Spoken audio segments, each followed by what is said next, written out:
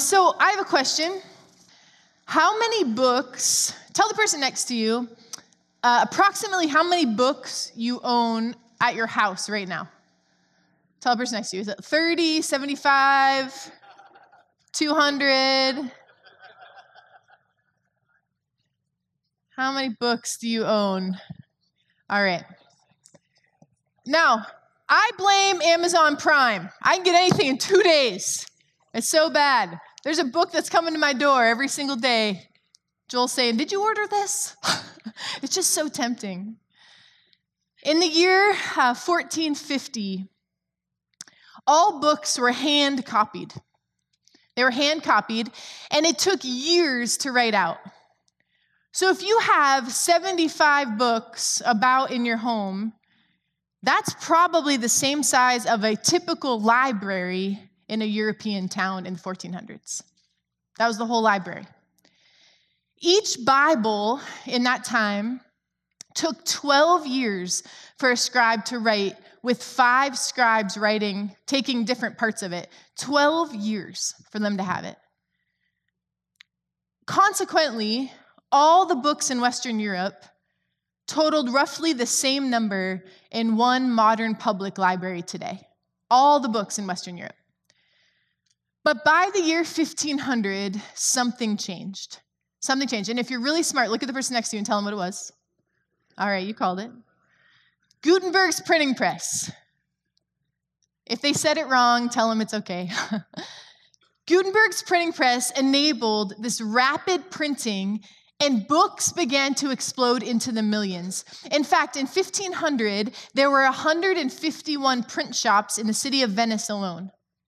In the city of Wittenberg, which is where Martin Luther resided, 100,000 Bibles were printed in a 40-year span. And so that invention changed history forever. Now, the legend is that as a little boy, Gutenberg was carving his name into a wooden block on his father's workbench, and he dropped it into a bucket of ink. And when he picked it out of this purple dye, he set it on a piece of paper to dry, which caused a stamp. And 40 years later, that moment inspired him to create this metal press to print books. Among the first thing that Gutenberg published was the now famous Gutenberg Bible, which was published in 1455. And this was a 2-volume Bible.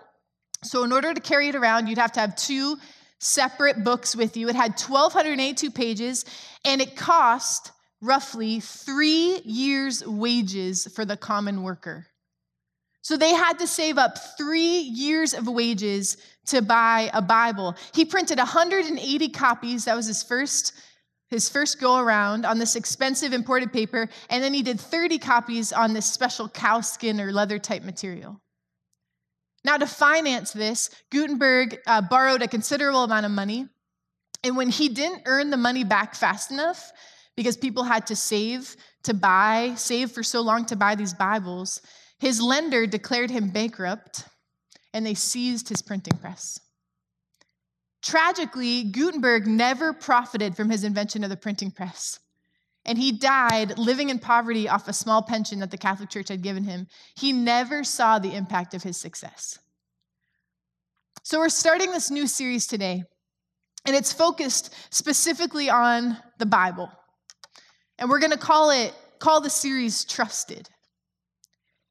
Because this book, this Bible, can be trusted. And it is a gift. It's inspired and written by the Holy Spirit, God's word straight to us. It took roughly 1,500 years to write, over a span of 1,500 years. It was hand-copied by manuscripts, by scribes who devoted their life to this work. There are some people in history whose entire life's career was to copy the Bible. It was translated by scholars who have devoted their lives, generations of people, to biblical languages to make sure that we get the correct translation. And even many, many people died so that you could hold a copy of this book in your hand and freely read it. And I think the challenge is in our generation, in this age, is that the Bible is so readily and so cheaply available You could pick up your iPhone today and download 10 apps right now and get the entire Word of God. You could go to almost any department store and pick up the Bible for $8.88. It's in so many translations, it's in so many languages, and so many forms that we often overlook the incredible gift that this is, that we can simply pick it up and read it. And so we're going to talk today and this week for several weeks here about why the Bible can be trusted. And my whole premise is, can we still believe that the Bible is true? Can we still believe that the Bible is true? And in order for it to have the most effectiveness for us in our lives, we really do have to settle this question. Is it just a good book full of good stories? Is it something that has lost its power and translation over time? Or can we still believe the Bible is true? Can we still trust it? And so today, I really believe that as believers in Jesus, fully, without any doubt, we need to stand upon the fact that the scriptures can be trusted. And that's why we're going to talk about this for a few weeks. You might be able to answer this question today. You might be able to say yes. And someone would say why, and you would not have an answer there. You might not be able to say yes today. I'm hoping that this series moves you from one point to another, wherever you are, down the next step of your journey in this question. So, Barna Research, which is this company that researches all kinds of things all around the world and the country, says that 48% of the U.S. population identifies themselves as post-Christian. 48%. I'm going to just write a lot of numbers on this board today so you can remember some of the statistics. Post-Christian means that they have had some context, maybe they had some faith, maybe their family had some faith, but they have decided that it cannot be trusted anymore. And honestly, with every passing year, the percentage of Americans who believe that the Bible is just another book written by men or just another good book increases. And the perception that continues to grow is that the Bible could actually be harmful. It could actually be something that if you live by its principles, you are a religious extremist. And so this statistic itself needs to motivate us that we have to be ready as believers in Jesus to be able to explain the why we trust the Bible. We have to be able to be ready to explain it. So I want to start by talking about two words today. One is the word inerrancy, and the other is inspired. Now, these two words have a link, all right? They have a connection. The word inerrancy means not errant or no error. That's what that word means. And biblical inerrancy is the doctrine that says the Bible is without error in all that it affirms. The Bible is without error in all that it affirms. So when we talk about and we claim that the Bible is inerrant, we have to understand that we also believe that the Bible is inspired. So these two words link together. I want to take us to 2 Timothy 3:16. You've probably potentially have heard this before, but it says, all scripture is God-breathed and is useful for teaching, rebuking, correcting, and training in righteousness.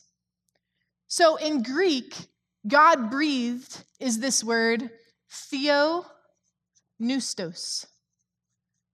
Theo means theology of God. Pneustos means breath or wind. Theopneustos. So this term is made from two words, and this is saying that the Bible comes from God's breath. The Bible comes from God's breath.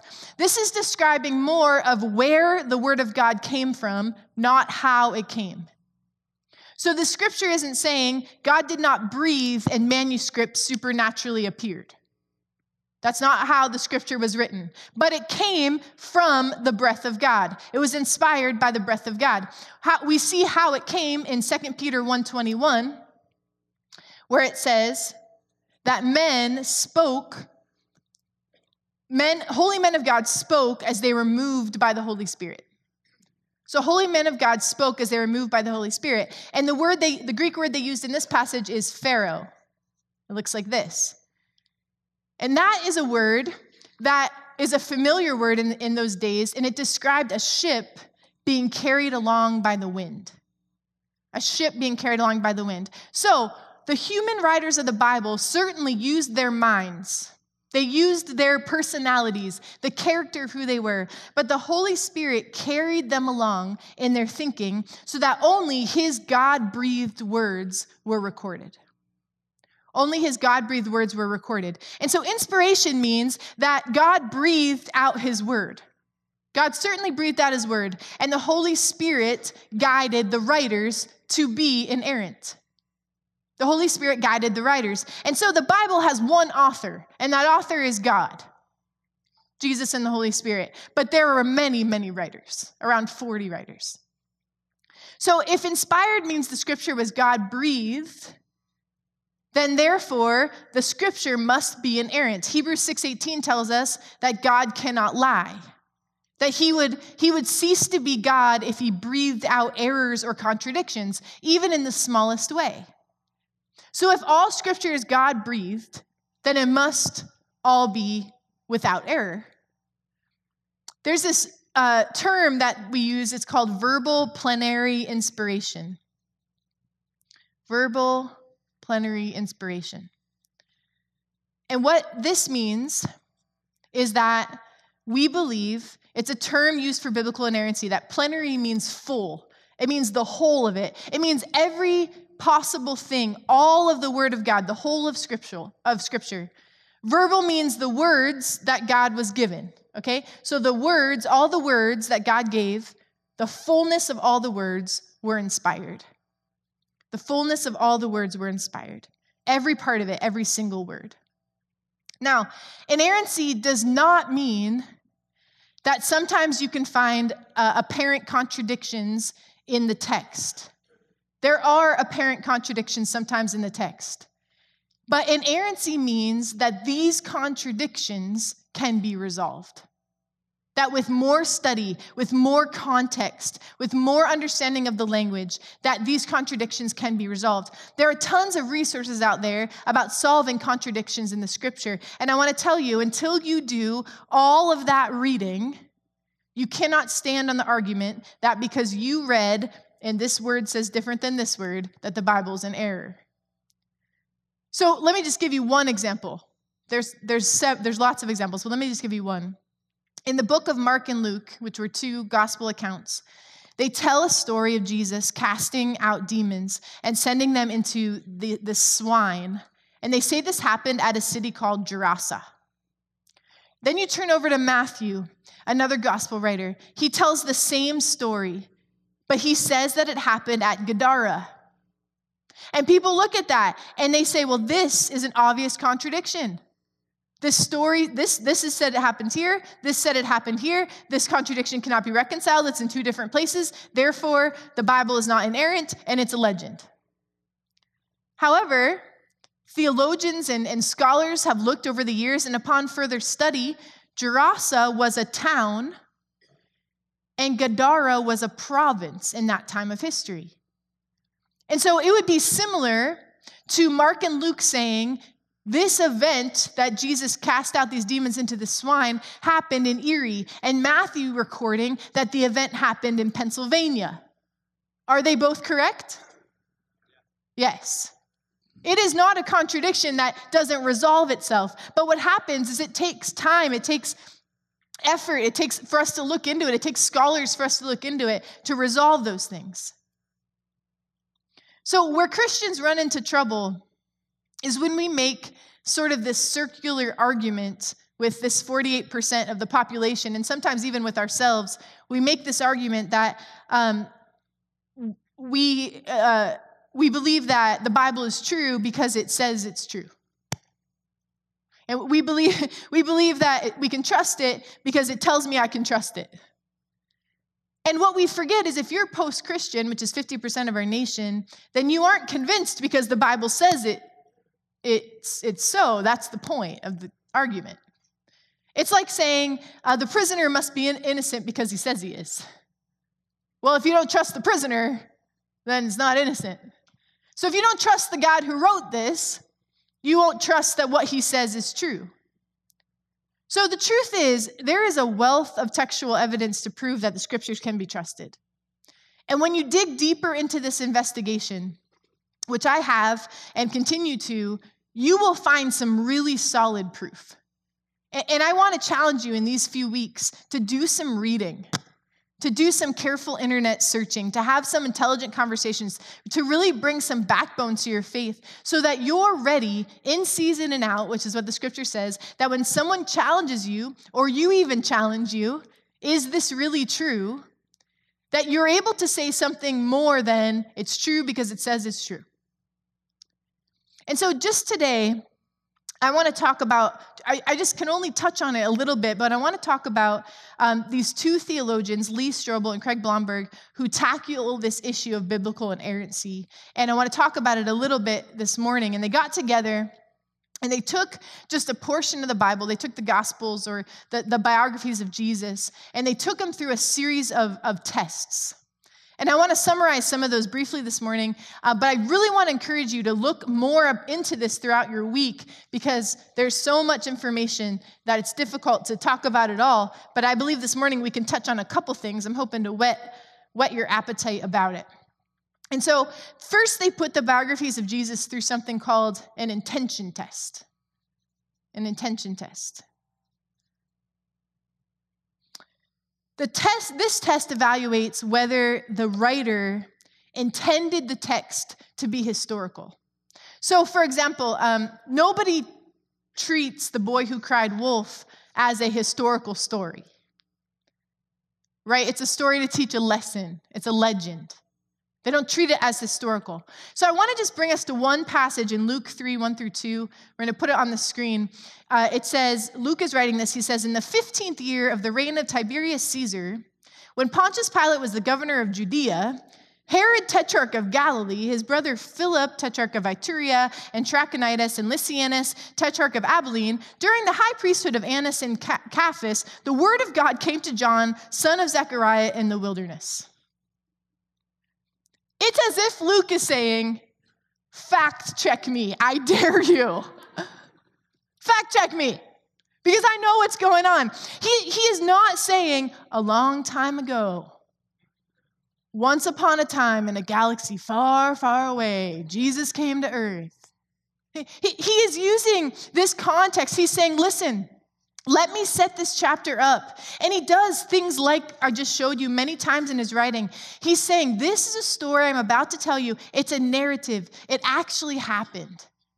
It's interesting, if you're making something up that you want people to believe, you don't pin yourself down like this because they can see through the details. He wants to give it merit. He wants to give it credibility. He wants this to be historical. And we see John, the New Testament writer, does the same similar things. And it seems quite apparent that the goal of the gospel writers was to attempt to record what actually happened. And that's the intention test. That's what Blomberg and Strobel, these theologians, began to ran the gospels through.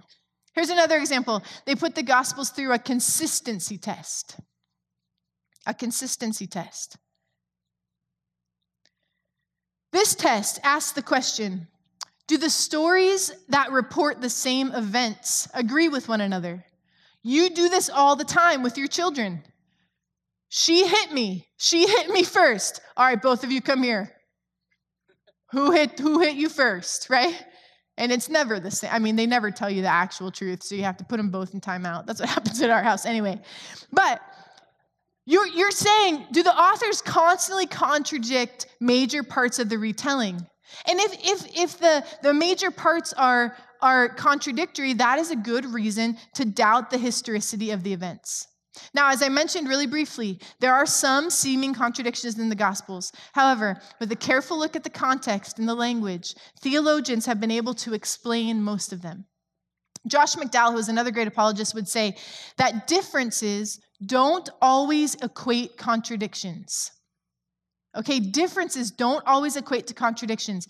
We should be careful to use the either-or logic where both and may be more appropriate. We should be careful to use the either-or logic when both and logic might be more appropriate in that setting. All in all, the stories of Jesus are similar enough that these theologians passed them on the consistency test, but they're different enough that the gospel writers can't be accused of conspiring or fabricating accounts of events that never happened. Because if they were too similar, then it wouldn't even make sense that there are multiple angles. All right, here's one more. I want to highlight one more type of test. Like I said, there's a lot of these. There's a lot you can read about. This one is called the cover-up test. The cover-up test. Now, Strobel and Blomberg explain that when people testify about events that they saw, they will often try to protect themselves or others by conveniently forgetting to mention the details that are embarrassing. You know, like if you do something wrong, you just leave that part out. Or something that's hard to explain, you conveniently leave it out. Yet the Gospels contain many embarrassing details and moments about the disciples. In Matthew, they can't understand what Jesus is saying. They look ignorant and kind of dumb. And they write that about themselves. In Mark, they write down that they argue like immature siblings. They bicker at each other. James and John have an argument about who gets to sit by Jesus, like third graders on a school bus. And they record that, like what's happening. Peter denied Jesus 3 times. In the Gospels, the writers were trying, if they were trying to strengthen the movement of Christianity through exaggerated or untrue stories, they would not have included these unattractive details. They wouldn't have put these things in. And the explanation for why those stories got included in the scripture is because they were honest and they were accurate. This is what happened, so we wrote it down. There were many more tests that they took the Gospels through that I won't go over this morning. These are 3 of the 8 that they did through just the Gospels. I want to just for a moment address the Old Testament. When it comes to the Old Testament, we have the best test of all time because Jesus himself read it, quoted it, listened to it in the temple, and taught it. So if Jesus saw that it was wrong, he would have had the opportunity to correct it. He knew everything. So if he was reading the Old Testament and said, no, wait a minute. No, the Jericho walls didn't fall. He would have told us. And so we have the greatest test of the Old Testament of all time because Jesus used it. So all in all, after all those tests, there is a substantial amount of evidence that proves the Bible can be trusted.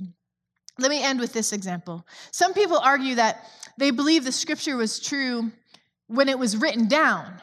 That, okay, when Matthew, Mark, Luke, and John wrote their stuff down, when the Old Testament, when all that stuff got written down, it was true. But how well could it have possibly been preserved?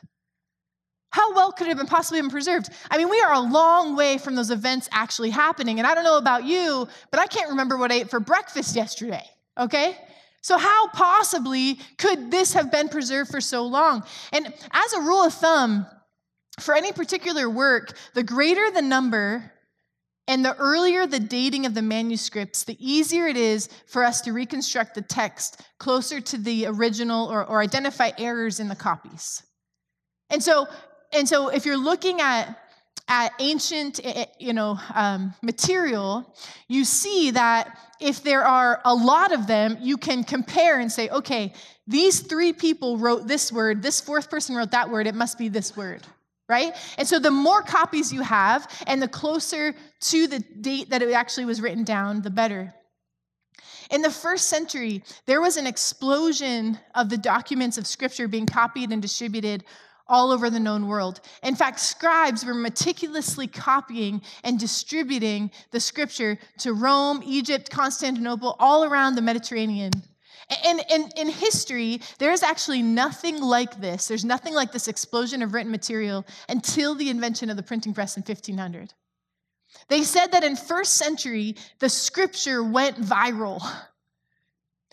People were writing it because it was true and it was inerrant and it was inspired and they were sending it all over to as many places in the known world. Come and see. We have written down what the Holy Word of God is. Will you see it? And people were writing and spending their whole lives doing that. And historians have a hard time nailing down the exact number, but they estimate that 15 to 20,000 manuscripts or portions of manuscripts of the ancient version of the New Testament have been discovered. Combine that with the Old Testament manuscripts that have been found, and there are more than 66,000 copies of manuscripts and scrolls of the Old Testament and the New Testament today. So we have so many things to compare it to. In fact, if you compare this number to other ancient texts, the next closest amount of copies we have of anything is Homer's Iliad, which is a work that he wrote around 400 BC. We have about 2,000 copies of that. Look at the difference. Nobody ever questions if Homer's Iliad is exactly how it was supposed to be. But yet we have 66,000 manuscripts or portions of manuscripts that we can work from. Historians today are typically elated when we have a double-digit number of copies of any ancient work, and they count those as accurate. And so, with these 66,000 manuscripts and scrolls, we have been able to compare and contrast and analyze and make sure that the scripture has been preserved for 2,000 years as you read it today. When I traveled to Israel last year, one of the most fascinating stops was when we pulled over on the side of the road and the guide pointed up at this brown, drab mountain. I think I have a picture of it here. And we had passed through hundreds of these, thousands of them. We were driving through the countryside and this is what it looked like. I mean, for miles. And he told us, he pointed to one of the caves. And he said in 1947, some shepherds were walking through these hills, and they found a cave on a steep hillside, and probably like every other cave, one of the shepherds threw a stone into it arbitrarily, because that's what boys do. They throw stones in caves. But this time, it didn't sound like every other one. He heard breaking pots. And he said to his friend, "Let's go in there." And so they went in. And they stumbled across the greatest find of the century, a mysterious collection of large clay jars intact with scrolls wrapped in linen. I think we have a picture of the two men, the shepherds that went through. There they are. They brought the jars to these antique dealers in the city of Jerusalem. And this university professor recognized the language. And he said, "Where did you find these?" And he organized an all-out archaeological search in those caves. And they began to find Hebrew manuscripts of the scripture 1,000 years older than any existing biblical text. They found 950 manuscripts in those caves. They were pieces of almost all of the books of the Old Testament. They found 30 copies of Deuteronomy. They found an entire complete copy of Isaiah, which was written in what they believe was 100 BC. These were found in 1947, only 75 years ago, and these manuscript texts were almost identical to the translation of the Bible that you and I read today. And it's as if, to me, that the Lord said, these generations are going to need a reminder of how big I am. These generations are going to need a reminder of how faithful and true, of how much I want them to hear from me. And so in 1947, I'm going to have these two shepherds find manuscripts that he himself, probably the hands of God, held for us for thousands of years so that we could compare to what we're reading today and say, God, you are still true.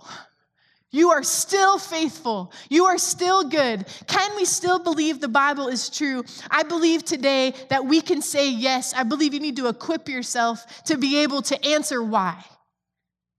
I'll close with this. The Sadducees, a group of people in the Bible, they didn't believe in the resurrection or in the angels. They said, I believe everything else but that. And you know what? Jesus said to them in Matthew 22:29, you are in error because you do not know the scriptures or the power of God. And what I believe he's trying to say to us in that is this. If we don't know the scriptures, if we don't believe that they can be trusted, it strips us from the ability to experience the power of God. And so the takeaway today is this. The thing I want you to share and repeat and remember, and the thing I want you to look up this week is that the Bible is a gift from God and can be trusted. The Bible is a gift from God and can be trusted. And so would you stand? As Pastor Quint mentioned in the beginning, of today's worship experience, we set up some prayer stations here in the corners. And if you're here today and you need prayer for anything that you need anything at all, would you just come and meet our trusted friends here? Or if you would say, you know what, I need faith to trust God and what he says. Or maybe you might be saying, you know, I want to know this Jesus that preserved scriptures for 2,000 years. Would you tell me more about how I can have a relationship with him? I just want you to come and just talk with these guys and pray with them. We have Bibles up here and other things if you need a resource. They'll be hanging out there. There'll be a team here every week that you can have an opportunity to do that. So let me just pray for us today. Jesus, I thank you so much that you would preserve your word, Lord, so that we could understand it, so that we could see it, so that we can believe that the Bible is true, Lord, so that we can trust you. And I pray today you would give us faith to trust what you say, that you would show us how your word can be trusted, because, God, you are faithful. And, Lord, we can trust the author of your word. And so, God, we can trust the word. And I'm praying, Jesus, this morning that we can confidently say, yes, the word of God can be trusted. And Lord, that you would help us do the research, do the reading, have the conversations that allow us to be able to back up why we believe we can trust the word. And God, I'm praying that 48%, that percentage of people that have said that they had faith, but they gave up on it because they didn't believe they could trust God, Jesus, would you reduce that statistic in Erie, Pennsylvania? God, would you use us to reduce that statistic? Would you use us to have intelligent conversations to help people understand that you are who you say you are, God, that you are who you say you are. And Lord, we can trust you. God, thank you for your faithfulness. And it is in your strong name I pray. Amen. Amen. Have an awesome week. We'll see you next Sunday.